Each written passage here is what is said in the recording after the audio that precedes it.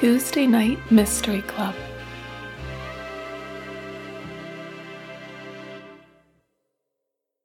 Hello and welcome to the Tuesday Night Mystery Club. I am your host, Caitlin McCluskey, and today I am joined with one of my good friends, Eric, who has only killed me in Minecraft once. Hi, Eric. Hey, Caitlin. Cold open. It was an accident, by the way. Was it? I was trying to save you. You just got in the way. I guess so. I guess it was only once. Exactly. I can let it slide. Yeah. It's only like the third accidental killing that you have to be like, I don't know. Something's not right here. Mm-hmm. So, Eric, how much experience do you have with murder mystery solving / Agatha Christie novels? Basically none, aside from Awesome. the few episodes I've listened to. Okay. And even then, I'm not fully paying attention, so it's a total shock to me every time the reveal comes around. That makes it better. It's good when it's a nice reveal. Mm-hmm. So this book is called Murder on the Links, and Links is referring to golf course. Okay. It was written in 1923, so it's actually her third book. So this is like her getting warmed up into mysteries. Mm-hmm. But, she's amazing, so it's not like it's going to be easy. So we start, Poirot, our famous detective Hercule Poirot, is going to feature pretty prominently in this one, same as with episode, I think, 1 and 4. Okay. And his friend Hastings is joining him. So Hercule Poirot is like a Belgian famous detective who Agatha Christie uses for a lot of her stories. And then Hastings is kind of like the Watson to Hercule Poirot is Sherlock type thing. Mm-hmm. Yeah. And so he's got this like fun thing going on where Hastings will always guess what the answer is and he's almost always wrong. And then Poirot kind of makes fun of him. So that's like their dynamic. Yeah. I'm picturing like a sort of like a house situation. Yeah, exactly. Yeah, like this, and House is like, you fucking idiot. Poirot's a little bit nicer about it. He just kind of chastises him and goes, use your brain. You can do this on your own. Right. So should we get started? Yeah, let's go. Great. Okay, so it starts with Hastings has been in Paris for business, and he's on the train back to London where he's living with Poirot. They're like, they've got an apartment together. Okay. And there's a girl in the carriage. He's on the train. I guess how it worked then is there was no like that underground train that goes under the channel. You took a train from Paris to Calais and then a boat to England. Ooh. Okay. So they're in the train. There's only one other girl in the carriage, and he immediately disapproves of her because he's like old school, military, like old fashioned, like girls shouldn't swear or like wear short skirts or whatever. And she's kind of doing all those things. Mm-hmm. I think she says hell. That's what he disapproved of. I would never. Terrible. So she manages, she's just talented and manages to turn his opinion of her around by kind of being a little goofy and making him laugh. Okay. And so they yeah. Okay, maybe that's the wrong word, but she manages to turn his opinion around. He starts to like her. They warm up to each other. They ended up having a great chat. And by the end of the trip, he really wants to see her again. Okay. And I should say that he says that she's about 17, and I'm pretty sure in Agatha Christie lore, Hastings is 37. So okay. That's out there. Just keep that in mind for the rest of this book. Yeah, it very much violates half your age plus 7. Yeah. Come on, Hastings. What are you doing? So Hastings takes the boat back. The next morning, he's in London with Poirot, and he comes out to have breakfast where Poirot's already started. He's opening his mail, and there's this one letter that sticks out because it's more like an out of the ordinary case. Normally he's been solving like finding dogs for women or like kind of boring menial tasks. Yeah. So this one is from a Mr. Renaud. Okay. It is urgently asking Poirot to come to this small town in France where he lives because he has this really big fear, but he doesn't want to write down what it is. He's like too private. Yeah. That's kind of a dick move though. You know, it's like take this case on. I promise you, it's so spooky. I can't even tell you what it is, but it's going to be real spooky. Yeah. Agatha Christie actually uses this trope like in several other books where it's this letter. Oh. So, just fun fact. But yeah, so he says in the letter like it's so private he can't even tell the police. Like he can't get them involved. It would be like a scandal or whatever. Jeez. So Poirot Poirot can see through these letters, like he'd know if it was fake or not, but he can tell by the way it was written, this is the real deal. So he knows it's so urgent that he immediately gets a car and they go to the boat dock. He feels the fear in this letter. Yeah. So they leave immediately, and when they arrive in France, in the letter, the Renaud guy, Mr. Renaud, had told them that if they sent him a telegram saying they were coming, he would send his driver in a car out to meet them at the boat dock. Okay. But there's no car waiting for them. So that's a little like suspicious, like what's going on here, but no matter, they hire a car and they go there on their own. Okay. So they pull up at, I'm going to call it the Villa, because that's I think it's called the Villa Marguerite in the book, but I'm going to shorten it to the Villa. They arrive there in this small town, and there's a police officer blocking their path, and he says, no, you can't enter. Monsieur Renaud has been murdered. Ooh. Okay. Yeah. So it's the classic, you're too late, he's already dead. Yes. Yeah. Too bad. But yeah, we're getting right into it. Dead guy already. So Poirot, again, he had sensed this urgency. So he jumps out of the car and asks the officer what has happened. And the officer's like, no, I can't tell you. Who are you? Like, what are you talking about? But Poirot has this letter. I think what he does is he has like a business card, and he writes a message on it because he was friends with the commissioner, and the commissioner's inside the house, and says, take this to him. And then basically immediately the commissioner comes out and invites them in because they're old friends. Sorry, so Hastings or Poirot had a business card from Mr. Renaud. No, it's Poirot's business card. Poirot was a detective in the Belgian police force, like before any Agatha Christie books began. Like that's his history. And he was super famous and well known. So now that they're in France, I see. Kind of close to so Belgium. He's such a big name that they're like, let this guy in. Okay. Yeah, exactly. And so this commissioner, his name is Mr. Bex. He's an old friend of Poirot's. So they get into the house, and they've got the commissioner, Mr. Bex, and then they've got the examining magistrate, Mr. Otet.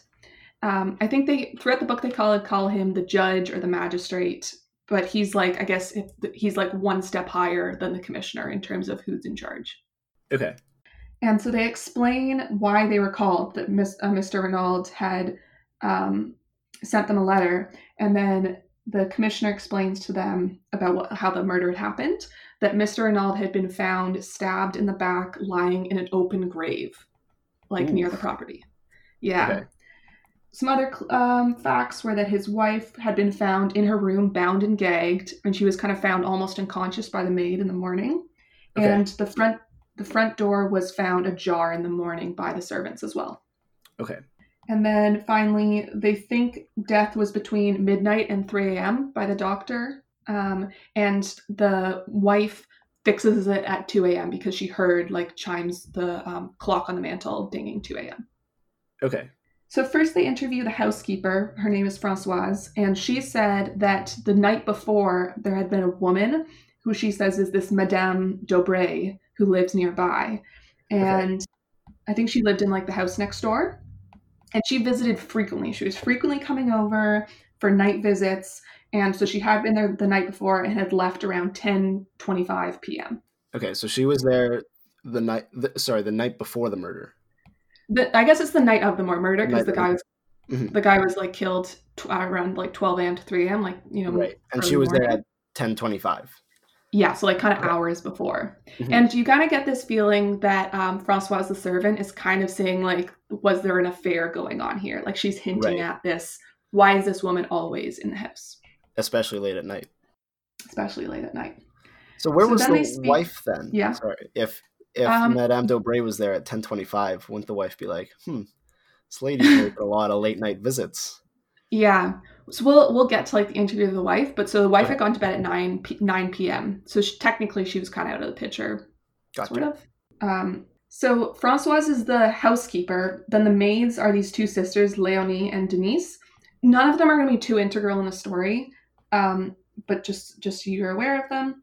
Denise says that the woman visiting the night before, the woman who Françoise has said was Madame d'Aubray, she said, no, it wasn't her. It was a different dark-haired woman. So they looked similar, but I let her out. I locked the door behind her. It was definitely not the Madame d'Aubray. Damn, okay. Yeah. And then the last thing was that they couldn't interview the chauffeur because just the day before, Mr. Renaud had given him vacation and had told him to like go away for a few weeks. Okay. So that's maybe a little suspicious, but they're not sure yet.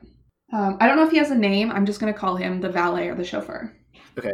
So then both the maids leave, the housekeeper's gone, and the police are discussing who they should trust more, whether it should be Denise, that it wasn't Madame d'Aubray, or whether they should trust Françoise. And the decision is kind of swayed by this letter that was found in the dead man's pocket. So the Mr. Renaud was just wearing like undergarments over and then a trench coat over top of it. So it's already a little weird. But then in the pocket of the trench coat is this letter that's addressed "My dearest one," and it's from Bella. So they're like, who is this Bella? Maybe there's like a third woman. Sorry, third woman? Oh, I see. The first being his wife. Yeah, the wife, Madame d'Aubray, and then this third person. So in the letter, it says the woman is telling him that she suspects that there is another woman, and she would rather kill him than let some other woman have him. Whoa, so Bella's nuts. Yes, Bella seems a little crazy. Right. Imagine if she found out that she was the third woman. Imagine. I would hope she'd know there was a wife. Wow. Wait, is that where she draws the line? The wife's fine, having another person on the side? How dare Well, so unclear, but that's what the letter says. Mm-hmm. And so this was what they were suspecting until Poirot had arrived. They were suspecting that this woman had been jealous. She had come and stabbed the man. But Poirot arrives with this having being hired, and that doesn't fit in. Like, that's a totally different story. Mm. So they had been in, I think, the library, and they moved to the study across the hall to look around.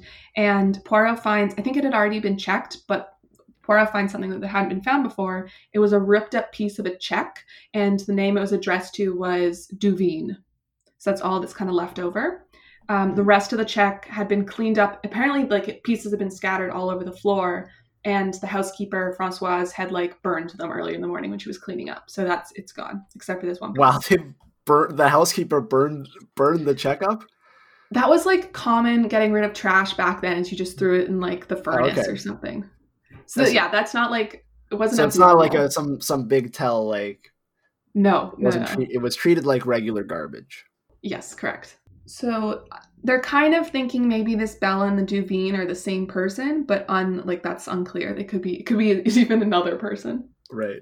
And the police tell Poirot about the will at this point. And so £1,000 had been left to the secretary, who had been in England for work, and I think they'd summon him back after the murder. Mm-hmm. And then the rest of the money, which is like millions of dollars, had been left to his wife solely. Okay.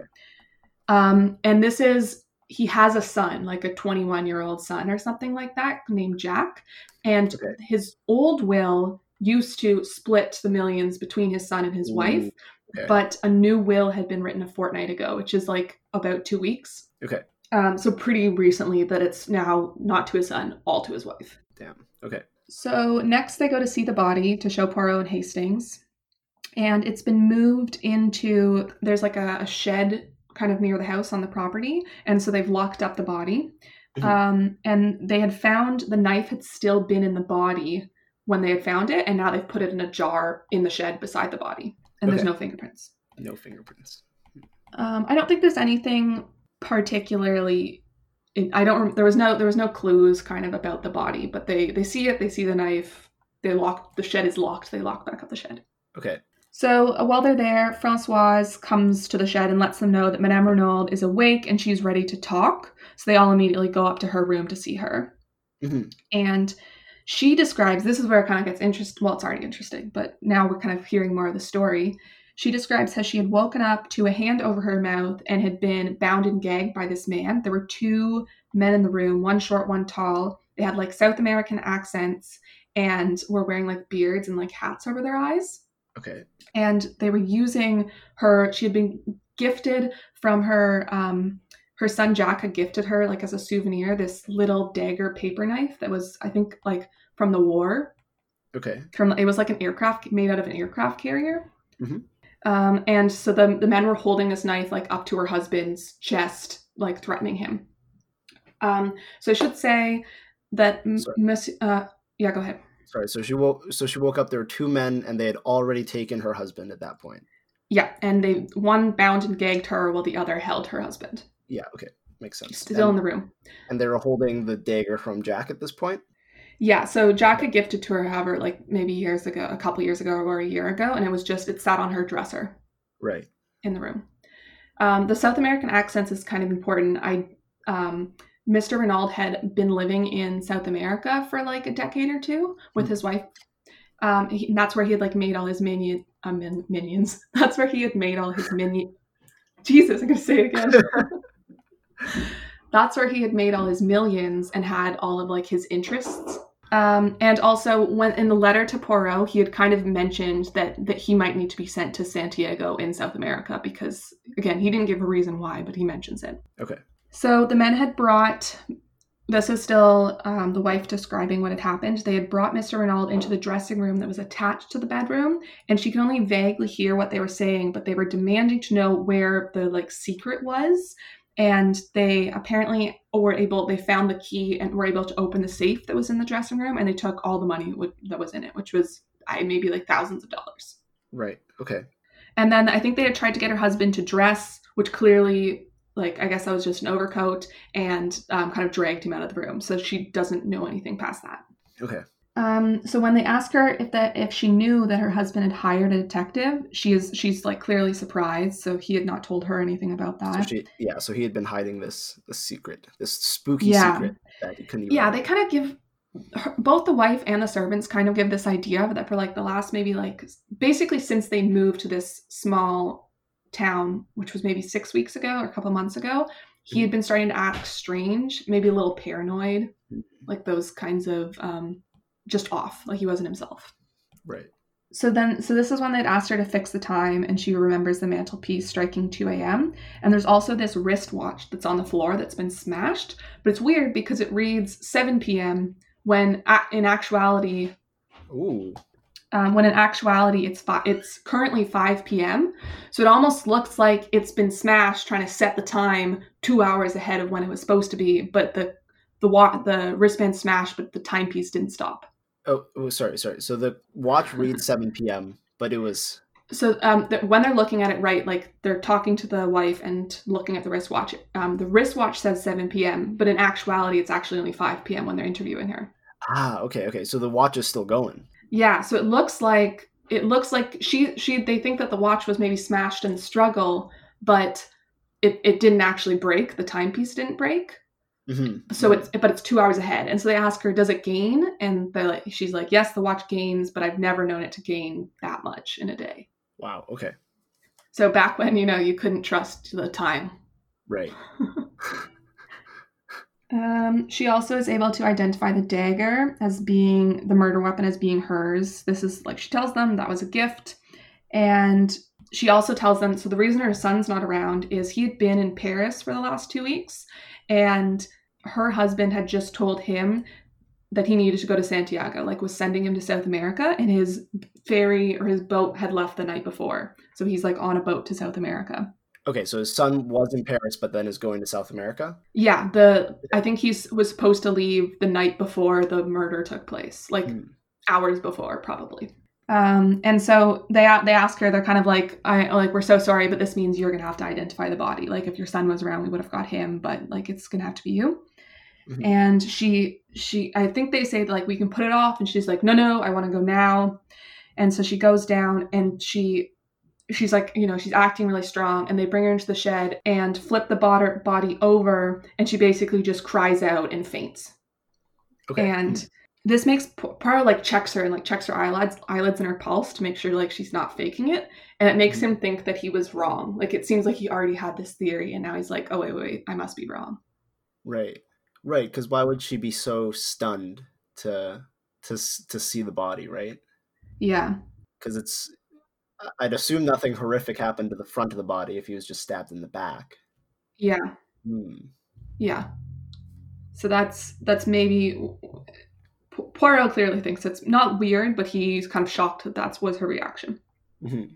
So back in the house, Poirot makes a remark that the stairs are really creaky. Like even when he had been going up the stairs before, he was like kind of walking around on all of them and finding that you couldn't step anywhere without making noise. Okay. And he says that the reason he's saying this is he's like, it's weird that 3 people came down these stairs and it didn't wake anyone in the house at 2 a.m. You'd think it'd wake some of the servants. Everyone's living in the house. Right. So then they kind of point out, they're trying to figure out, how did the burglars, not burglars, but whatever, the abductors, the kidnappers. Yeah, how did they get in? And they're saying, oh, well, the door was left open. And they're like, well, that was convenient. But then all of the windows on the ground floor have bars on them, so it couldn't have been the windows.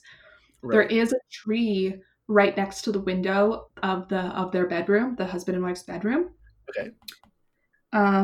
But the flower bed underneath it it's showing no signs of footprints. Whereas some of the other beds have footprints, but they're the it's like, they call them like hobnailed boots. They're like, we know those are the gardener's footprints. I see. So the window has bars on it, right? So even if they could climb the tree, could they have made it in? The first floor windows have bars. So the second floor they could have. Gotcha. Yeah. Poirot's kind of just saying, like, it's awfully convenient that the front door was left open when Denise, the maid, had said that she locked it at 10:30. She did that every night, and she definitely did it the night before. Mm-hmm. So next they go to see the grave site, and it turns out to be on a golf course that borders the property. And that was part of the reason that Mr. Renaud had moved there, is because he really liked to golf. So the fact that it was close to this makes sense. Mm-hmm. While they're there, they meet this new detective, Mr. Giraud, and he's a famous detective from Paris. So we have Hercule Poirot, famous detective from London, and this Giraud, I guess they're kind of similar, from Paris. And immediately the two of these two detectives don't like each other. They're like rivals already. Right. And it's partly because Poirot's older, so he's old school, and Giraud's pretty young, so he's like, my methods are better, and so there's that competing. Right. So near the grave, they find the spade that was used to dig the grave. It had been dug that night. Gardening gloves, which would have kept the fingerprints off. And there's also a piece of lead pipe. And the Giraud guy's like, yeah, I've checked them all. There's no fingerprints. And Poirot's like, well, what about this lead pipe? And Giraud's like, that's not important. Poirot's like, I think it is. So right. It's this weird competition. Mm-hmm.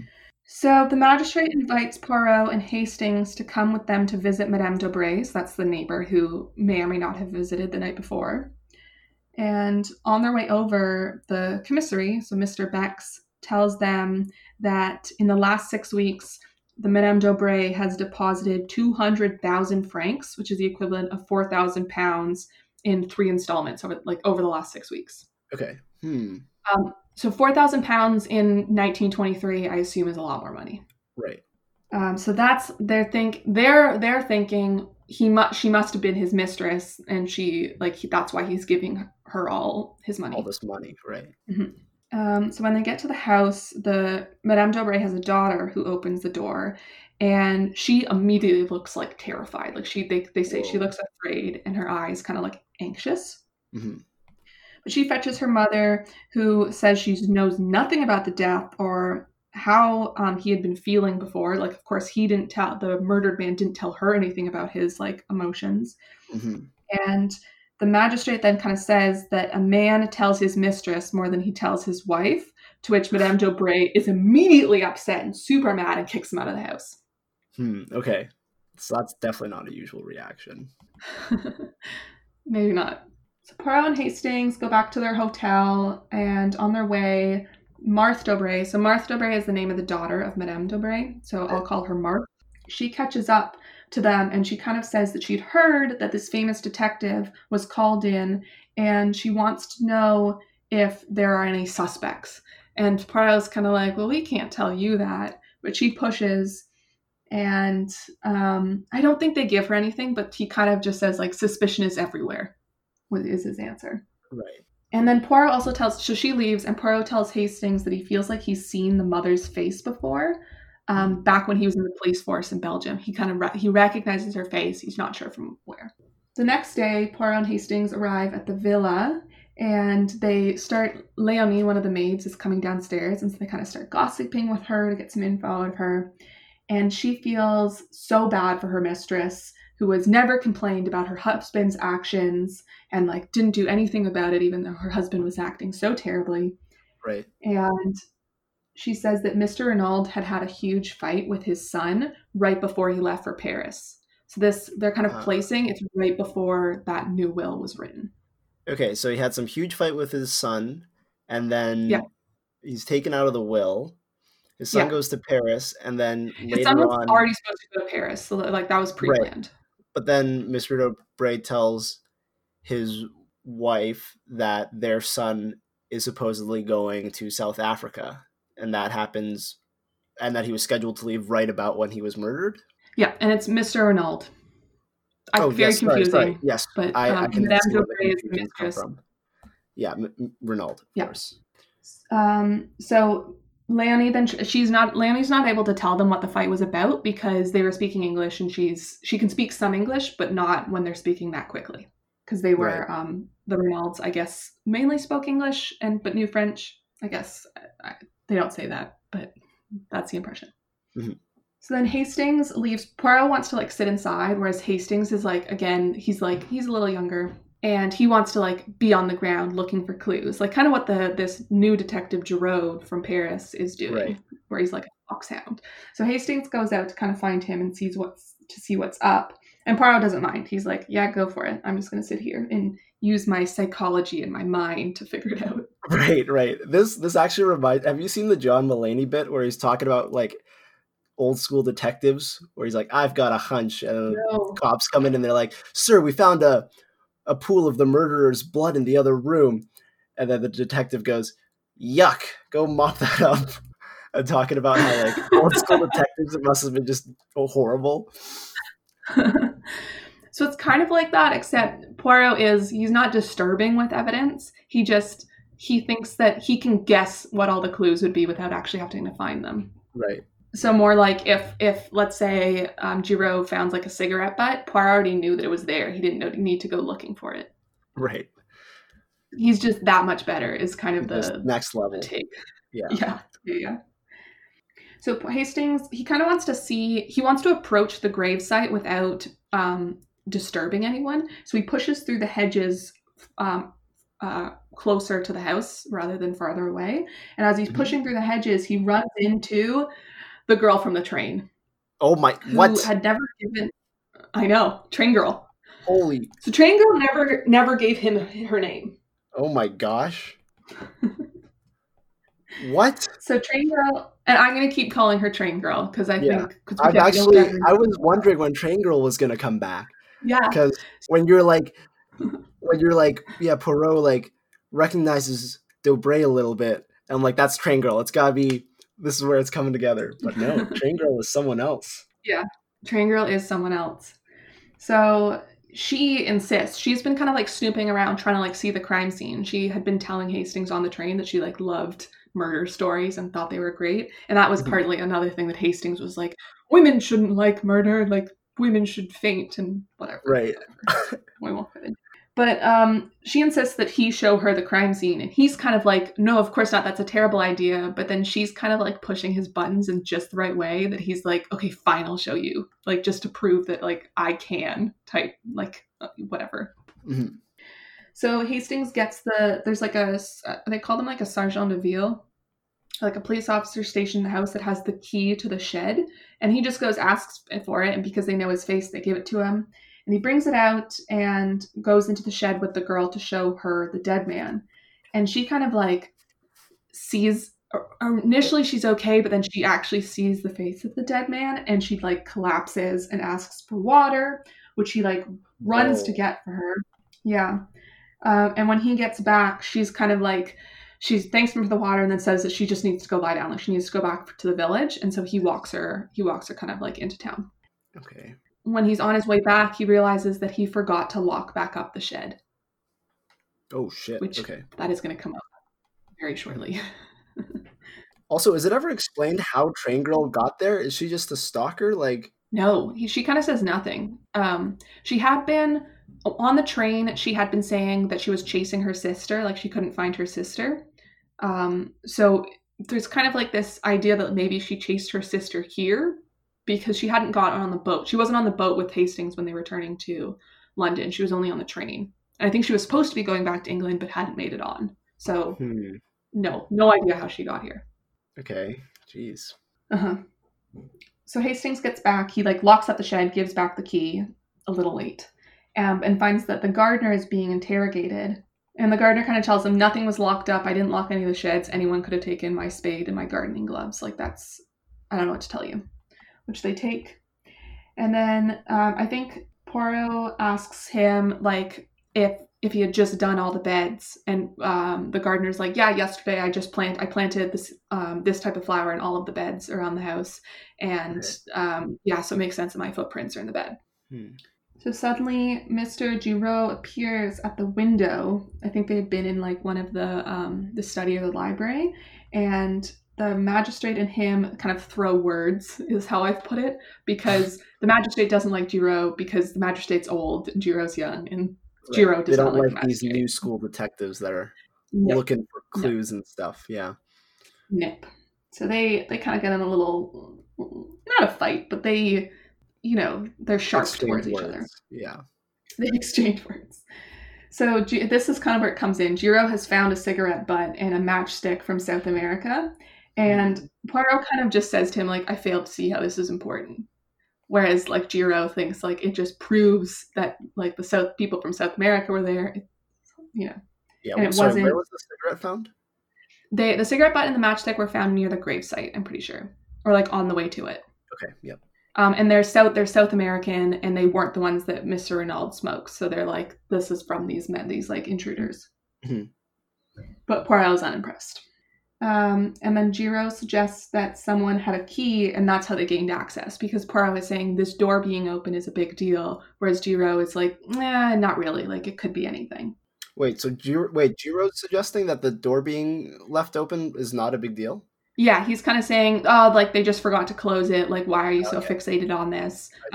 They probably were just able to get a key, or someone on the inside let them in, it doesn't really matter. Whereas Poirot says to him, that any theory that does not account for why the door was left open is incomplete. So he's no, this is a big deal. Right. He's this perfectionist detective, and he has to find this unifying theory that explains all the... He kind of... Exactly. Which, this is how he's going to be for all, 80 books that... She's not in all of them, but all of the books that he's in is the same kind of thing of, it's a puzzle, and all the puzzle pieces have to fit in. If they don't interlock together properly, then you haven't found the right solution. Right, okay. So then Poirot asks Giraud if this case reminds him of anything, a case from the past. And Giraud says no, and that's not important. But Poirot kind of points out that crimes committed by the same person look similar. It's serial killer type, that idea. That's not what he's saying, but he's saying if someone commits this one crime, if they commit a crime again, they're probably going to use the same ideas. Right, okay. And so as they're kind of bickering, it's almost getting super heated, the secretary, whose name is Gabriel Stoner, arrives. He's come from England. And he's the one that had 1,000 left in his will? Yeah, he was left $1,000 of of the vast millions.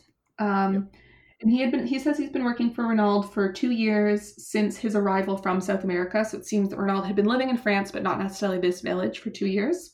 And he says that he kind of was giving a background of the Mr. Renaud, saying that he talked a lot about South America, but he had never mentioned a secret to him. He had never heard the name Bella Duveen before in connection with Renaud, but he kind of feels like it sounds familiar, but he can't. And Duveen was the name on the check? Yeah, Duveen was on the check and Bella was on the letter. Gotcha, yep. And they've connected them together as saying that it's probably the same person. And then he also says that he knows Renaud, and Renaud would have never cheated on his wife. That's not like him at all. He knew him and his wife loved each other. He thought it was just really beautiful. They would never, never, never cheat on each other. That's impossible. Okay. And then he also said that he did know the contents of the will.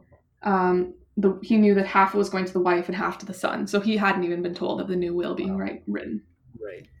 And then he also vouches for the chauffeur and says that he had actually known the chauffeur beforehand. He had known the family the chauffeur was with, and they had really strongly, highly vouched for him. So he doesn't think that there's any connection there. Okay. And that neither the chauffeur or the chauffeur had never been to South America. So then they bring down Madame Renaud, and she basically kind of like breaks down and says, like, they're asking her basically point blank, is your husband having an affair? And she breaks down and says he may have had an affair. Ooh. She's not sure. Okay. Yeah. Which really, this is crazy. It really, like, the Gabriel Stoner secretary is really surprised. Like, the shock is super evident on his face because he really thought that was impossible. Right. Then we have another interruption. Jacques Renaud bursts into the room and starts like comforting his mother, and that's everyone's kind of blown away because he's supposed to be on a ship to South America. Yeah. Okay. What?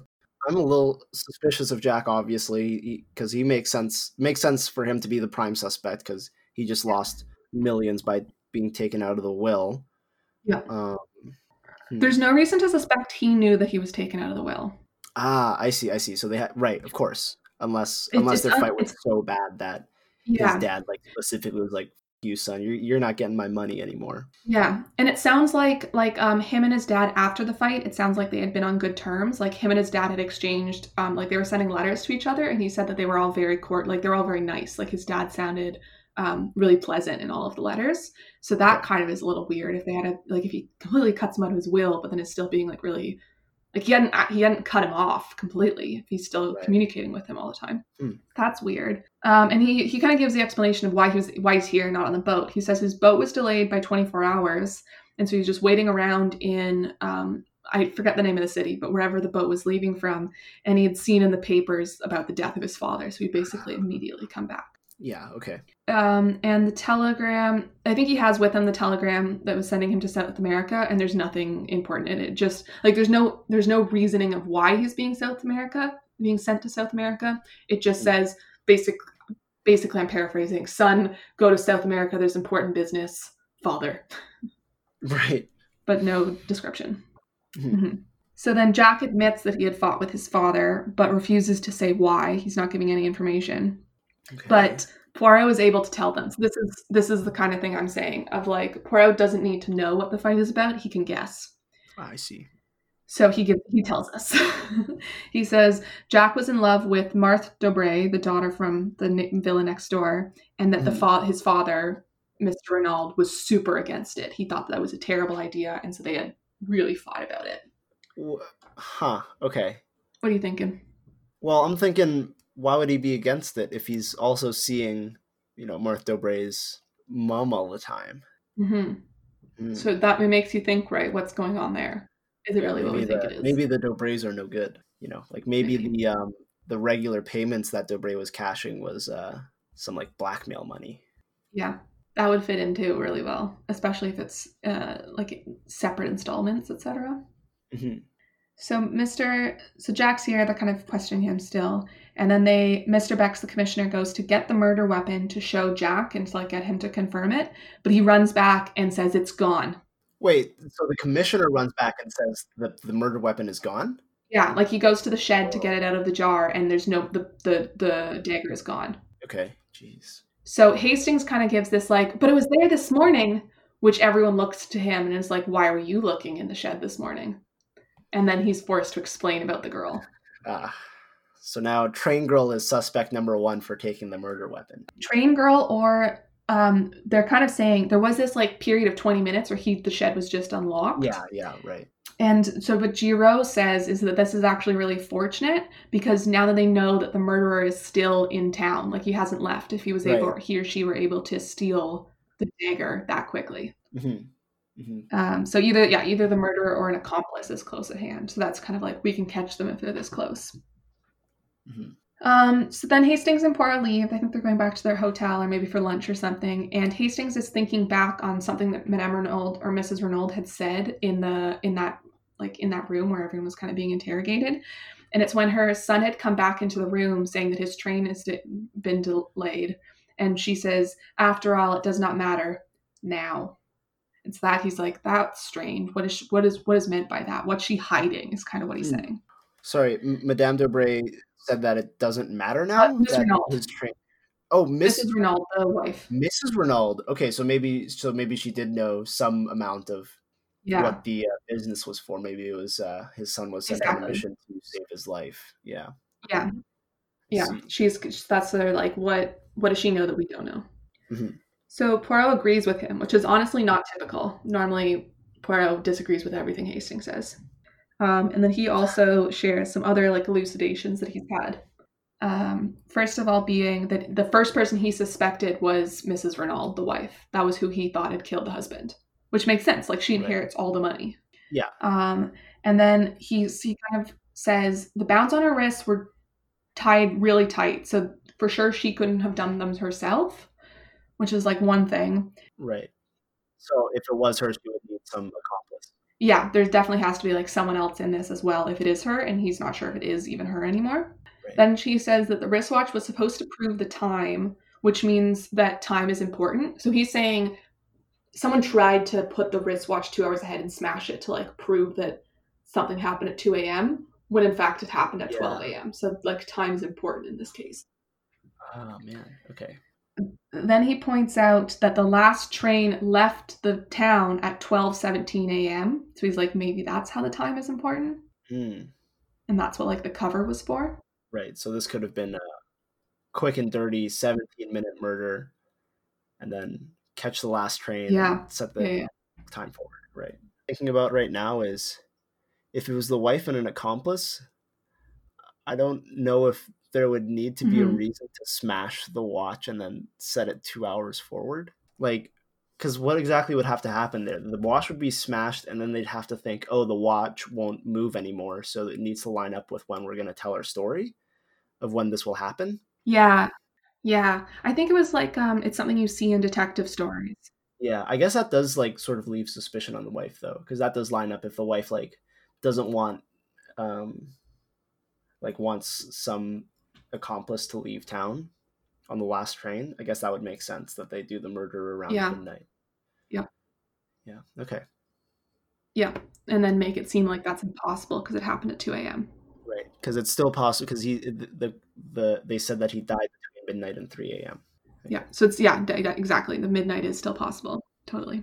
So the next thing Poirot suggests is that someone had read about the case, like a case that was similar to this one, and then by accident had copied it. So just was in their subconscious. And he's saying that means the masked men are fake. That like they're an invention. He shares his theory about the flower beds, and he's kind of saying like, listen, there were no footprints in the flower beds under the tree, but there are footprints everywhere in all the other flower beds. And the gardener said that he just planted all of them. His footprints should have been in that flower bed too. So someone wiped over the footprints. So that's, he's kind of saying like everyone's saying that the flower beds aren't important, but like they are. Someone either climbed up or climbed down the tree, and Poirot thinks that it's someone climbed out the window and down the tree to get away.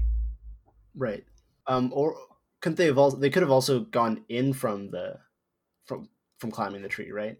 Yeah, they could have. It's just Poirot thinks that it's more likely out, but he doesn't say why. That's just what like his theory. Okay, interesting. I mean, they did drag him out though, right? Or they claim to have. Yeah, but again, he's saying that there are no masked men. That's a fabrication. Yeah, okay, that makes sense. And then he's saying that Hastings is suggesting that Madame Renaud or Mrs. Renaud is shielding someone, and Poirot agrees. But who they're shielding, not sure. So Poirot and Hastings have a nice lunch, and Poirot makes him like give him more details about Train Girl. Right. He's interested in Hastings' love affairs. And then Poirot announces that he is leaving for Paris to look for the murderer. And Hastings not allowed to come. Interesting. So he leaves, and then Hastings goes for like a long walk along the beach and makes up his mind to go look for Train Girl. Right. I'm really confused by Train Girl right now, you know? Earlier I was thinking that she was just conveniently written in to just justify the shed being unlocked for 20 minutes. But it's also like, why is she there? You know, shouldn't Poirot be like, dude, I think you got a stalker. You got to be careful. So that is it's gonna keep getting weirder. So don't expect it to get easier. Okay. So Hastings, at this moment, he goes for a walk along the beach, and then he makes up his mind to go look for Train Girl because she had told him what hotel she was staying at, like as she was leaving.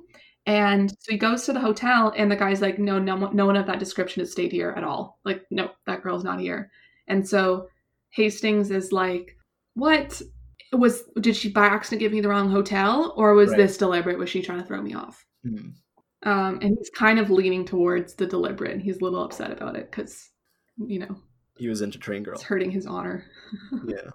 So kind of gloomily, Hastings goes back to the villa where he sits on a bench in the yard. So he's back at like the dead man's house, and he's just sitting in his backyard on a bench. And from where he's sitting, he overhears a conversation coming from the yard over, which is the Dobreys' backyard. And it's Marthe and Jack are kind of saying that now all their troubles are over and everything's going to be okay. Whoa. And Marthe says that she's afraid for Jack. Okay. So that seems damning. Damn. I didn't realize the Dobreys were so close to the Yeah, so yeah, they're I'm not exactly sure. Their houses are beside each other, so they're neighbors. I guess they just kind of share like the bushes are between their backyard, and then near the back of the yard, the golf course kind of touches onto it. So Hastings leaves. He doesn't like to eavesdrop, so he walks away. And the next morning, he goes back to his hotel, wakes up the next morning at breakfast. He's informed by one of the hotel staff that another murder has been committed at the villa with the same dagger. Whoa. Which is like, oh my gosh, it's happening. Here we go. Whoa. So Hastings runs to the villa. He finds Giroux in the small shed. So there had been, the larger shed where the body had been kept was near the house. And then near, like, if you walked through the whole backyard, there's like a small shed at the back of the yard near the golf course. And that's where the body had been found. The body is like dressed up in like nice looking business clothes, but his nails are all grimy, which makes them think that these aren't his normal clothes, or he's trying to like impersonate someone or be someone he's not. And they also say he looks like a Frenchman, which is like, they're like, does it look like a Spaniard? Does the guy from South America? No, it looks like a Frenchman. Okay. I don't know how you can tell, but they can tell. And he's been stabbed through the heart with the dagger. Whoa. Mm-hmm. Giroux identifies, he's able to see, it looks like they tried to scuff them, but he can see two tracks that were kind of dragging the body, and he can tell that one is a woman. So he's not sure about the other one, but one is definitely a woman's feet. Okay. And they find black hair on the dagger, wrapped around the dagger. Black hair wrapped around the dagger. I don't remember. Who has black hair? I think Madame Dobré has black hair. The potential other woman has black hair. I think the daughter has blonde hair. And I don't know about the wife. I think they were saying she's graying, but she might also have dark hair. Okay. Right. It's not pointing to any one person in specific right now, though. So he was stabbed in the heart with the same murder weapon, wearing clothes that seemed too fancy. Yeah. Okay. So they bring in Madame Renaud, her son Jack, and Madame Dobré, the neighbor, mistress potential woman, and none of them are able to identify the body. They all say, like, no idea. Wow. At this point, the magistrate and the commissioner, the two higher up guys, and the doctor arrive. So they hadn't been on the scene right away. Right. The Giroux guy is kind of saying it will be easy to fix the time of death because we know it's only been 24 hours since the dagger's been stolen. So it's been within the last, I would say probably closer to, like it almost looks like he was stabbed immediately after the dagger was stolen. Right. Then the doctor comes in, looks at the body and is like, no, this body, like this person's been dead at least 48 hours. Whoa. Yeah. So very confusing about what is going on. The body's been dead for at least 48 hours, but it's been stabbed through the heart. Yeah. With the murder weapon that was only stolen within the last 24 hours. Yeah. So there's something is wrong there, right? Like there's clearly something's up. Right. So at this moment, Hastings gets a telegram saying that Poirot is arriving at the station soon. And so Hastings like basically runs to the train station to meet him on time. Right. Because, so Poirot has just come back from a 24-hour finding a murderer situation in Paris? That's what he said he was doing. I see, but maybe he had other business that he was hiding from Hastings for 24 hours. Yeah, exactly. Right. So Hastings gets to the train station, and the train's a little delayed, so while he's waiting, he asks the train conductor who had left by the last train the night of the murder, like the 12:17 train. Mm-hmm. And he learns that no one suspicious left. There were only 2 people getting on the train. They were definitely not foreigners. But Jack had arrived home on the last train coming into the village the night of the murder. Oh, okay. Yeah, okay. So he's a liar because he said he wasn't in town. His boat was delayed was Jack's claim. Yeah. So then Poirot is super happy when he gets off the train because he's found what he wanted in Paris. And he's like getting all excited and saying that you have to go back to the hotel. And Hastings like, no, we can't go back to the hotel. And, they're not fighting, but basically kind of just comes out with it and says that there's been another murder. And Poirot is flabbergasted, like just absolutely gobsmacked. And by this news of a second murder, which Hastings kind of says, like, that never happens. Poirot always knows everything before me. So the fact that theory has been just shattered. Basically. So Poirot says that like, oh my theory's been shattered, but then he thinks about it a little bit more and then goes, wait, this will make sense if it's a middle-aged man, dressed really nicely, looks like a Frenchman, stabbed through the heart in the shed, and been dead for 38 hours. He guesses it all. Like everything. Yeah. So it's kind of like, no, this fits in exactly with my theory. So then they go right to the murder scene, and on their way, Poirot's kind of telling Hastings that it would have made sense for Jack to have made 2 daggers. Like this, it's probably not the same dagger. It would make sense that he had 2 of the made, gave one to his mom, and kept one for himself. Because they were like a custom souvenir thing he had commissioned. Why would he only make one? Right. Yeah, so we're hopefully getting some stuff explained. So they get to the shed, and Poirot kind of like looks around. Him and Giraud are kind of like eyeing each other up. But he immediately figures out what Giraud didn't know, and that's that the man did not die by being stabbed. He died from an epileptic seizure. He can kind of see foam on the dead man's lips. And the doctor checks it and confirms, yeah, you're right. I didn't notice immediately, but you're right. Like this stab wound is not what killed him. Damn. So he's like stabbed after death. Yeah. Yeah, so it explains some things, right? Like that's why he was able to be dead longer than 24 hours. And if there is a second dagger, that would make sense. But still, very confusing. So this has happened. Poirot and Hastings leave for lunch. And Poirot shows Hastings what he had found in Paris. And it's what it is. It's an old newspaper clipping with a woman's face on it. And that woman is Madame d'Aubray. So this is where he was like, I've seen her face before. Oh, damn. But Poirot points out back then her name was Madame Beraldi, and Hastings immediately clicks with the Beraldi case, which was this famous murder trial that had occurred like 20 years ago. It was everywhere. Everyone knew about that case. So now, and then it kind of goes like Hastings explains what the case was. And so it was basically, it was a very similar thing that had happened in this case where Madame Beraldi had been this woman with like a nice husband that moved into Paris like a few months ago. Okay. And she had been leading on this man called George Conneau, who they weren't lovers, but she was like kind of stringing him along as if they could be. And she was found one morning bound and gagged, and her husband was stabbed dead on the bed. And yeah, right? Like it's all the similar things. She had said that there had been 2 men had come in with beards that were Russians that had tied her up and killed her husband, and they were talking about a secret. And what ends up happening is that after a few weeks, the police accuse Madame Beraldi of killing her own husband and George Conneau. But George Conneau has like disappeared at this point. He's nowhere to be found. I think he writes a letter to the police from wherever he is saying, it wasn't me. I helped Madame Beraldi, but like she was the mind behind everything. Like I was just her accomplice, but I'm not like the actual, like I stabbed him, but I'm not the actual murderer, basically. Oh man. Okay. So Madame Beraldi ends up getting acquitted. So she doesn't go to jail.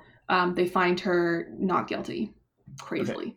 So that's Madame d'Aubray and Madame Beraldi, same person. So Hastings is immediately like, well, now we know who did it. It's Madame d'Aubray. And Poirot is like, you're being silly. You always do this. That makes absolutely no sense. Why would it kind of looks like now is that like Madame d'Aubray was getting money out of Mr. Renaud. Why would she want to kill him? Then she gets nothing. Especially when the money was not going to her in the will anyway.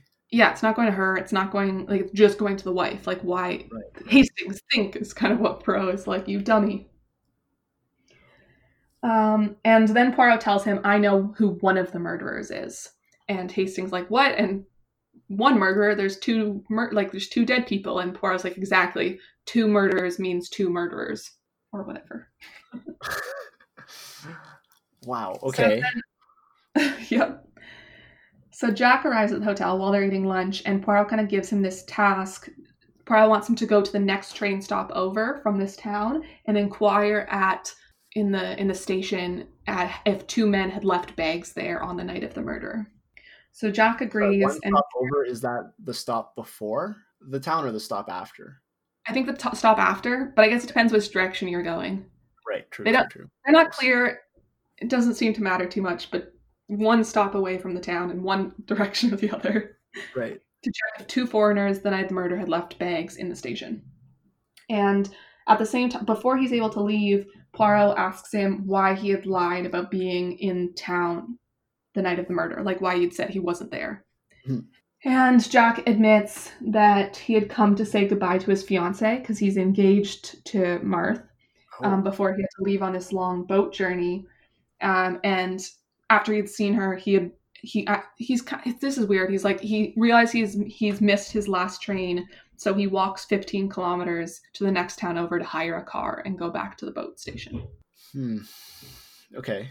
Sorry. So my current theory is that the fight was over the fact that Jack was engaged, maybe to Marthe, and I'm guessing that's why he was taken out of the will.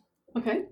I don't understand why he would be taken out of the will over a fight like that, though. Yeah. Unless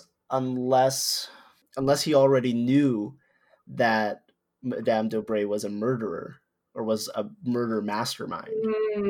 Yeah. Okay. So he doesn't want his son to marry this girl. Because he's thinking, like, this, this is a murderer family. They're gonna kill me, and then they're gonna split, my money with your mom. So then he takes his son out of the will to protect them. Okay. So then, it's the same playbook, but why would it be used on his wife this time instead of it? Oh my gosh. Okay, keep going. But that's my working theory. That sounds good, and we'll see if we can add to it as we go. Where was I? Oh, right. So Poirot had given Jack this task of going to the train station just to get him out of the way. Like, it means nothing. So you can kind of throw that out of your mind. Okay. So they go back to the villa, and one of the reasons he wanted Jack out of the way is so that he could talk to Marthe before Jack could talk to her. And as he gets her attention through the hedges, he suspects that she's in the backyard. And he tells her that Jack is the main suspect. And she admits that she was aware that he had been in town, that he had told her. And so those are like the key words, because they had not seen each other. Yes. Jack had just told her afterwards. Right. She said that Giraud had brought her in to see the body as well. And she, at the moment, hadn't recognized the body. But now that she's thinking back on it, there had been, Mr. Renaud had been fighting with a tramp the day he got murdered, like the morning before. And the tramp had kind of been like pressuring him to give him money or something. And she's pretty sure that the man in the shed and the tramp are the same person. Whoa. Wait, so could it be that he's not dead then? Who's not dead? Mr. Renaud. Because, wait, which... Oh, this is the other body, right? This is not Mr. Renaud. Yes, correct. Okay, yeah. But actually, did we ever confirm the body ID for Mr. Renaud? Because the only two people who saw the body, like, they got super spooked and like fainted or ran out or something, right? They're pretty sure. Yeah, the wife said yes, that was him. I think. Yeah, okay. Before. I figured as much. But okay. Yes. He's saying that if Jack did not see Marthe the night of that evening that his father died, who did Jack see? Right. Like, why'd he come? Mm-hmm. Oh, I'm so invested in this story right now. I know we gotta get it done. Okay, so they go through Jack's belongings in his room, the other reason that Poirot wanted him out of the way, and at the last moment, like, I think Giraud has caught Jack and is bringing him in the door, and at the last moment, Poirot like shakes out a drawer, and finds a photograph, and like shoves it into his pocket. And then they go downstairs and find that Jack has been arrested by Giraud for the murder of his father. So that's like the dun dun dun moment. Right. Ooh. And then Poirot kind of immediately gets Giraud to explain his reasoning. And Poirot basically tells him he's wrong. and that he's like forgetting all of these clues. Like, what about the lead pipe? Like, what about the door being left open or things like that? And Jiro's like, it doesn't matter. Like, this works type, like they're fighting. And at this moment, when they come out of the study, Miss Renaud, the wife, I guess Jack's mom, is coming down the stairs. And as soon as she sees Jack in handcuffs and is told that he's been arrested, she faints and hits her head on the stairs and kind of goes unconscious. Whoa. So they basically can't ask her any more questions. So Hastings and Poirot leave. They're not going to do anything about it. They're going to let whatever happens. But they're thinking about the case. And Hastings realizes something, that they are forgetting about one person, George Conneau, the man from the Beraldi case, who was never arrested and kind of just disappeared. And Poirot is so happy because he's like, Hastings, finally, you've like figured something out that's important. And so this is when Hastings is trying to figure out what happened. He's saying maybe he comes to town. He sees that Madame d'Aubray is there, and so he tries to blackmail her. And then he quarrels with Renaud, who's her lover, and then like he stabs Renaud or something like that. And at this point, Poirot is upset. He's like, "Oh, you're so dramatic. This could be a movie." Right. Yeah, this is definitely not what happened. Like, you're missing the point. He's like, George Conneau could not blackmail Madame d'Aubray. She was acquitted. He's like on the loose. He's the one that was never right. Yeah, like she could blackmail him, but not the other way around. And so at this point, Poirot kind of like leads Hastings to the truth of at least one of the murders. He's like, I can tell you who one of the murderers is, but not the second one yet. So in the Beraldi case, the Russians were a fabrication invented by who? Madame Beraldi or George Conneau is kind of what he's asking. Who do you think invented the Russians? Okay, the Russians were invented by... And we're kind of talking in the sense of like why it's so similar to the case that we're dealing with now with Renaud. So who... Right, so it would... Wait. I'll just leave that as a question. Okay. And then he kind of goes through the timeline. So on whatever day he quarrels with his son leaves. The next day he alters his will to cut his son out of the will, but they still are on good terms. 2 weeks later, the morning before his death, he has a quarrel with a tramp. After that happens, he sends a letter to Poirot inviting him to come help him. At the same time, he telegrams to Jack telling him to go to South America, and he sends his valet on holiday. And that evening, there's a visit by this lady we don't know who she is yet. This Bella Devine, probably. So he's kind of like laying down that timeline and like, this is how it has to be. How does this make sense? And then he points out that letter that was found in his overcoat pocket. Mm-hmm. It wasn't addressed to Mr. Renaud. And was it really, if it wasn't meant to be for him, who could the letter have been for? Do you want to take a guess? Was the letter to Jack? Yes, it was to Jack. Or that's what Poirot suspects. Okay. So this Bella Devine is actually saying, like, it's totally different. It's like, I think there's another woman, which there is, this Marthe. Right. It's Marthe. And, wow. So it's wrong overcoat.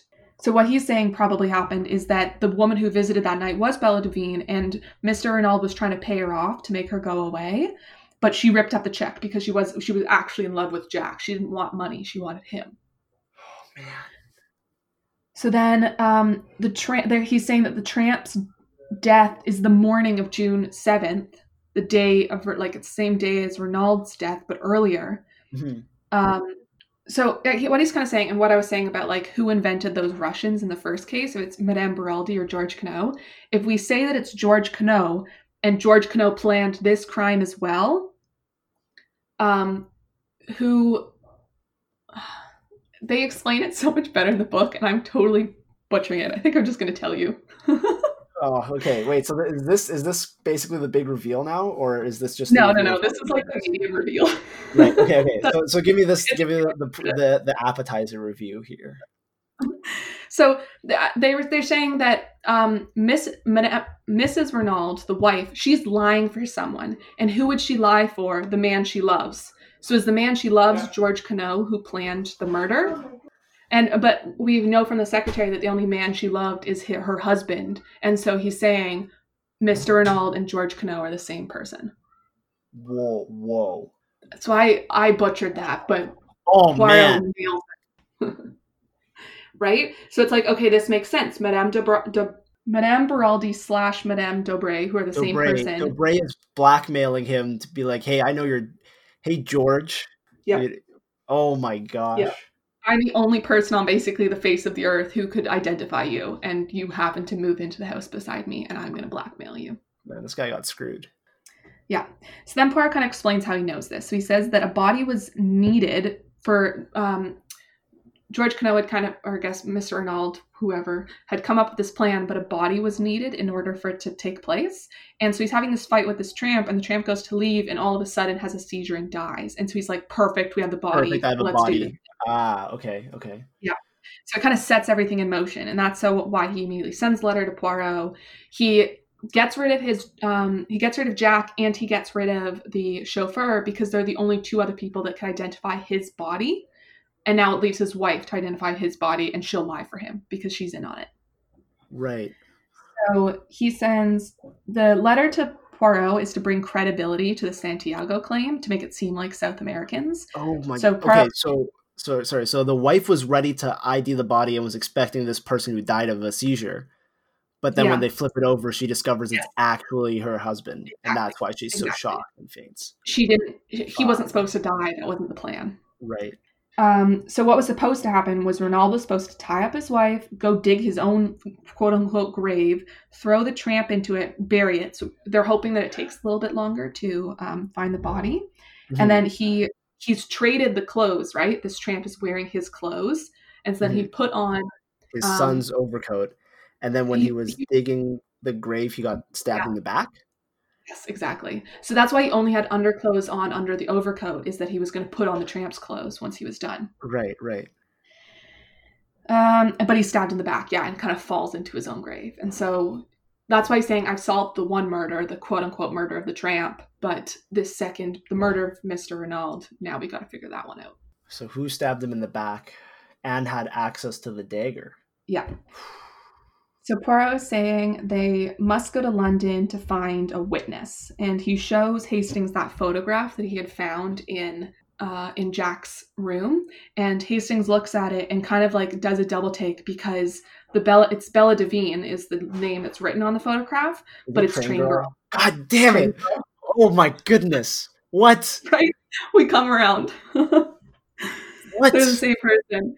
So Hastings is in love with this girl, and now Poirot wants to go like interview her, and he's like terrified for her because she probably stole that dagger, or like what's going on? So Hastings is freaking out. Train Girl misdirected Hastings in order to move the body into the small shed. No, the small shed was the body was already in the small shed, completely unrelated. No. Yeah, what am I talking about? Okay. She steals the dagger. She stole the dagger. You don't know that, but it's kind of like this is kind of adding up. So they get to England that evening and inquire after Bella Devine, and Poirot can have some sources. And the next morning, his sources send him a letter that the Dulce Bella kids, because it's the two sisters, are performing in Coventry. So they go to Coventry to see them perform. Poirot buys 2 stalls to see the show. So they have like the sisters, there's a bunch of different acts, and then the sisters come on and they do like a dance and song, kind of some acrobatics. And basically after that, Hastings says he has to go. Like he feels so terrible that he needs to get out of there. Okay. So he goes back to his hotel and orders a drink at the bar, and suddenly the girl is there. He hasn't realized everything until this moment, and suddenly he sees her and he realizes that she took the dagger that day. And he kind of says, he knows, I know who you are, you're Bella Devine. And she's freaking out and asks him to tell her everything she knows. And so he begins to tell her, like, kind of goes through the whole case of, like, you came to his house, you were so mad at him for trying to, like, pay you off for, like, not seeing your son, that you stabbed him, and then you stole the dagger. And she kind of freaks out even more. Then he confesses his love for her and tells her that he'll protect her no matter what. And then they like kiss, and then Poirot walks in. Hastings is such a clown. I know. It's all ridiculous. Oh my goodness. So Poirot arrives, and Hastings immediately grabs him, like grabs his arms, and yells to Bella to like run, like she has her opportunity to escape, like he'll save her. And Poirot's like, you didn't need to do this. You really think I'm going to chase after her? Like, calm down. Let's sit down. And basically, Hastings says that he's choosing this girl over Poirot. Like, if he can't work with him anymore and he has to go with the girl, that's fine. So, like, bros before hoes is not in his playbook. Hastings he deserves to be ridiculed by Poirot all the time. I think so. So then the next morning, Hastings kind of in a lot of self-reflection. He's like, did I do the right thing last night? Like, what am I doing? And then he thinks, like, Jack's been arrested. And so he's thinking, what if Jack gets hanged for this murder that he didn't commit? Because it's Bella Devine that committed it. And Poirot says he is going back to France and that surely Hastings is going to come with him to keep an eye on him and make sure he doesn't arrest Bella. Which, of course, is right. Hastings goes with him. So first they don't go back to the town where the Renaults live. They go to where Jack is being held and the magistrate is. And he kind of invites them to see the interrogation of Jack the following day, which Poirot, when he's leaving the room later, calls him dumb. He's kind of like, yes, this magistrate is dumb. I agree with Giraud on that. Right. And while they're there, the magistrate gives Poirot a letter that had been sent to him, but they didn't know where to forward it to. And when Poirot opens it, it's a letter from Marthe, the daughter of Madame Baudry. Dubrow? Forget her. Duvro? Dobray or Baraldi. I think we're connecting the two names. I'm getting the names all jumbled because it's, okay. It is. It's they're French. It's confusing. Yeah. And so Marthe is asking Poirot to come help her, like she needs his aid. Mm-hmm. So as they're leaving, they run into Giraud and Poirot, they're like fighting because Poirot's like, Jack's not the right guy. And Giraud is like, yes, he is. And Poirot bets him 500 francs that he will find the murderer before Giraud. Okay. So, petty stuff. Mm-hmm. They also meet Mr. Stoner, who's in town. And he's also convinced that Jack is not guilty. He's like, there's no way that Jack killed his father. Mr. Stoner again? Sorry, Mr. Stoner is the secretary of Renault. Oh, that's right, of course. Gabriel, right? Gabriel Stoner, yeah. So Poirot was also found out, and I'm not sure if he shares this with Stoner or just with Hastings, with Gabriel Stoner, but he says that Jack, he inquired into Jack and the souvenir daggers that he had made and found that Jack had made three daggers. And so they think one was given to the mom, one was given to Bella Devine, and Jack kept one. So now it's like, oh my God, there's a third dagger in the mix. Oh man. Yeah. So if it wasn't confusing enough already. Okay. So then they hire a car and they go back to the town and meet up with Marthe. And Poirot finds out from her, she's kind of just freaking out saying like, you have to save Jack, you have to save Jack. And he asks her if she knows the true identity of her mother, to which she kind of says yes. And then she asks if she knew what was going on with Renaud, and she looks confused. So Poirot thinks that she didn't know that Renaud was George Quinault. Right. So the next day at Jack's examination, Jack is practically giving himself up. He's kind of like, he's not fighting that he did it at all, which is really weird. Yeah. And so the magistrate's going on this like huge accusing spree saying that he's like this is so terrible that he killed his father and what does he have to say for himself, when suddenly he gets interrupted by a police officer kind of saying, there's a girl here to see you. And then the girl pushes her way into the room. Bella Devine? Which you're kind of expecting it to be Bella Devine, which it is, but it's not Train Girl. It's Train Girl's sister, Bella Devine, the real Bella. What? And so she says, my name is Bella Devine. I wish to give myself up for the murder of Mr. Renaud. Are you confused yet? Okay, so here's my current understanding so what I thought was going on was Bella Devine, knows there's another woman and is so upset that he decides he's going to, go kill Jack with the dagger that he gave her. And then he shows up and then unfortunately poor George is out there digging a grave. Yeah. And then, but he's wearing, his son's clothes, so he gets stabbed in the back. Okay, but why is Bella Devine's sister taking the fall for Bella? We are almost there. I'm going to explain. Okay. I'm so excited. Okay, so shortly after all of this, Hastings receives a letter from Dulce Devine. So that's the sister's name, and this is actually Train Girl, Dulce Devine. And she kind of just apologizes to him for lying about everything and making him think that she was Bella. And she explains to him that she basically followed her sister to the town because she knew like that her sister was going to see Jack, and she knew it was a bad idea. And so when she saw in the papers that Mr. Renaud had been killed, she immediately assumed that her sister had been involved. And so that's why she was snooping around. She was trying to figure it out. So when she saw the body, she recognized the dagger as being like her sister's dagger. Right. And so she had stolen it, and then on her boat ride home to London, had thrown it into the ocean. I see. So she said she was just trying to cover for her sister. She had done it to save her. She was like, I lied to you that I was Bella because you were in love with me and you would save me, but I didn't think you'd save my sister. Wow. Yeah. So there's no return address on the letter. So Hastings all sad that like this girl he loves still doesn't want to talk to her. But Poirot was like, nah, she's into you and I'll find her for you. Because again, Poirot's like a genius. Right. So we're really getting to the end here. Okay. So Jack is released from prison and he tells them what had happened the night of the murder. So he was going to see Marthe Duveen, and he was kind of walking across the golf course because it was a shortcut when he heard this cry, and he turns the corner and sees Bella Duveen standing over this dead body with the dagger stabbed through it. And so he freaks out and is like, oh my God, she killed him. And like basically runs away. He's like, I need to get out of here.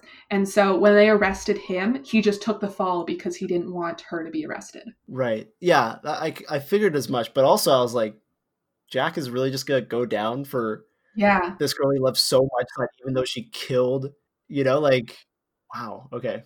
They keep saying that like in France at this time, like it's 1923, like there was still the guillotine, I think. Like they keep saying he's going to the guillotine.